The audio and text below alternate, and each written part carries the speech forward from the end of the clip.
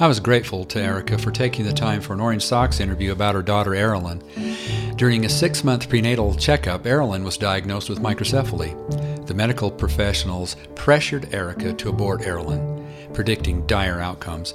Despite those warnings, Erica chose to have Erilyn. And while she does have microcephaly, she was nothing like predicted. She is now a beautiful, sweet, and delightful 8-year-old who brings great joy to Erica and all those she associates with. So Erica, when did you find out that Erilyn had microcephaly? I was 6 months pregnant when we found out that Erilyn was going to have microcephaly, and I remember that day so perfectly. It was supposed to be a super exciting appointment for us. It was the one where it was like the 3D sonogram, so you can kind of see like the profile and get a really good picture at the baby. And so we were really excited, went in that day looking forward to it, and then we were getting the sonogram done, and she was kind of taking longer than normal. So we were kind of like, okay, something's going on. She was gone for a long time. It seemed like forever. And then we finally went to the exam room waiting for our doctor to come in. It took another 30 minutes, which was kind of unusual. So when she walked in, the look that she had on her face was something that I would never forget. She looked scared, which terrified me. I was 15 years old when I was pregnant with Erilyn. And my mom was with me, and so was Erilyn's dad. So automatically we knew, something was wrong. And she just explained to us that Erilyn's head and brain was measuring smaller than normal through sonogram, and that it was something called microcephaly, which was obviously something we'd never heard of. And she pretty much explained to us just pretty flat out that I had the option to abort my pregnancy. I was already 6 months. And if I wanted to, she could refer us to a specialist in San Antonio the very next day. So, she gave us a second. She just gave us with those options and walked out. So we, talked about it. Of course, I busted out in tears and just couldn't believe that something like that, you never think that would happen to you until it does. And so we figured out, let's go to San Antonio and see what she has to say. And that was that. We went to San Antonio the next day, and sure enough, they did another sonogram and explained to us about microcephaly and just explained that it was her brain and head were measuring smaller than normal, and it was going to cause her to be mentally delayed. And they thought that she would be pretty much like a vegetable if she even lived past birth. She would never be able to walk or talk or do anything on her own. And they even told us that they showed my mom and her dad a picture of a baby that had really bad deformities on the face. And they said, this is what your baby's gonna look like, just like nothing. And my mom didn't even let me look at the picture. She said it was so terrible, but they said, this is what your baby will look like if you do continue to go through the pregnancy. So they just left us with that, and we came back home and just talked all our options out, which wasn't very hard. We knew we wanted to go on with the pregnancy. It's just all the things that were to come. I just wasn't sure, what to even think about it. We were so young. It seems like that they put a lot of pressure on you to abort her, even at 6 months. Yes, they did. And it's just something that I kept saying was, I'm already this far along. I can feel her moving every single day. I couldn't imagine just getting rid of her, just like nothing. And, what if? There's always that what if. I couldn't imagine getting rid of her. And what if she comes out perfectly fine, Just not even giving her that chance to show us what she's capable of doing. Right. Obviously, you had her. And what was that like? Describe when she was born. That day was so nerve-wracking. We had so many friends and family there. I had to have her be a C-section, of course. So we were very nervous. And when I went back, I just remember praying the whole entire time, through the whole thing, just praying and hoping that everything would come out okay. And as soon as I wanted a bald baby, I was like, I want her to be bald. I don't want her to have hair. And I just remember them pulling her out and saying, she has a head full of hair. She has a lot of hair. And I was like, oh my gosh. And I just saw her face and saw everything was perfect.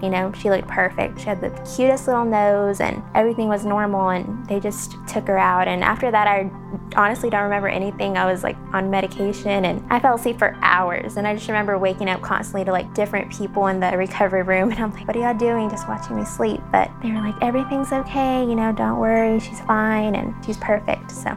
Isn't that great? What have been some of the challenges that you have experienced so far with her? I would say, the delays that she does have. She's nonverbal and she isn't potty trained.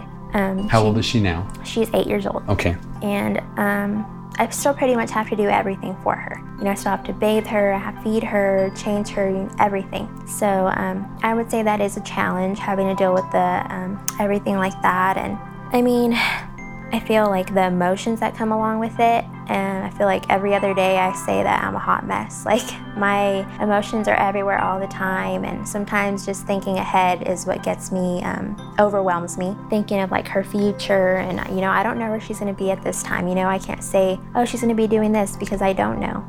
God willing, she will be, moving forward with everything. And but yeah, I would just say the challenges are just having to deal with the emotions that come along with being a parent of a special needs child, and just the days when I have like no energy.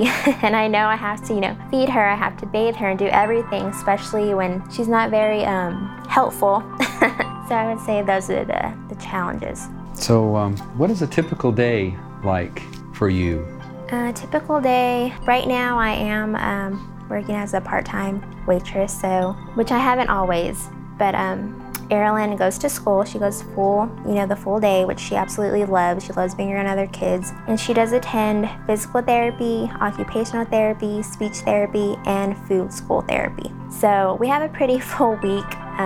Besides school, she has appointments throughout the whole week. And then she also does see specialists like neurology, genetics, but that's just like occasionally, we have to travel out of town and stuff, which we're totally fine with, because the doctors and the therapists we work with are amazing, and we're so thankful for them. But other than that, we like to just hang out, and she loves watching her movies and snacking on all kinds of junk food that she probably shouldn't have. No, but pretty much our full day. Wonderful. What are the joys? Just everything.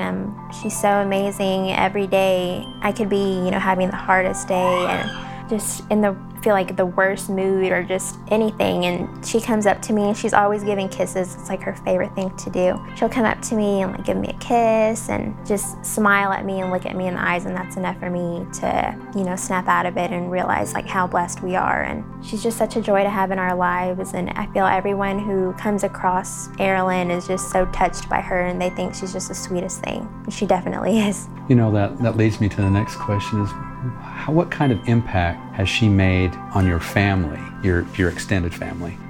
I feel like we're all motivated by Erilyn. She makes us all want to be, the best that we can be, just to appreciate everything, not to take things for granted, especially life, which sometimes, is hard for us, which we do at times, but she's just such a joy to have, and we couldn't imagine our lives without her any other way. This is our life, and we love it, and we wouldn't change it for anything. So if I were to come to you for advice, and I were to say, you know what, we just received a diagnosis that our baby had microcephaly in utero, what advice would you give me? To have hope, to have faith more than anything. Even when you want to question God, and I know other people have, their own beliefs, which I respect that, but in my opinion, what I did was just, I left everything in His hands, and my favorite thing to say is that I know He would never put us through anything that we couldn't handle. This was meant to happen, she was meant to be put in our lives, and I would just tell them to keep their faith and to know that they're not alone. That's the number one thing. When we found out, I didn't know anybody or any other families, and that's really helped, is like reaching out to other families. I feel like I've known them forever, and I've never even met some of them, in person, most of them. So just to know they're not alone, that there's always hope out there. There's a lot of different, resources and programs for them, and just to have faith in your baby, and to know that, in God's will, they will do everything in, His time. Any regrets? No, none. That's great. None. Thank you.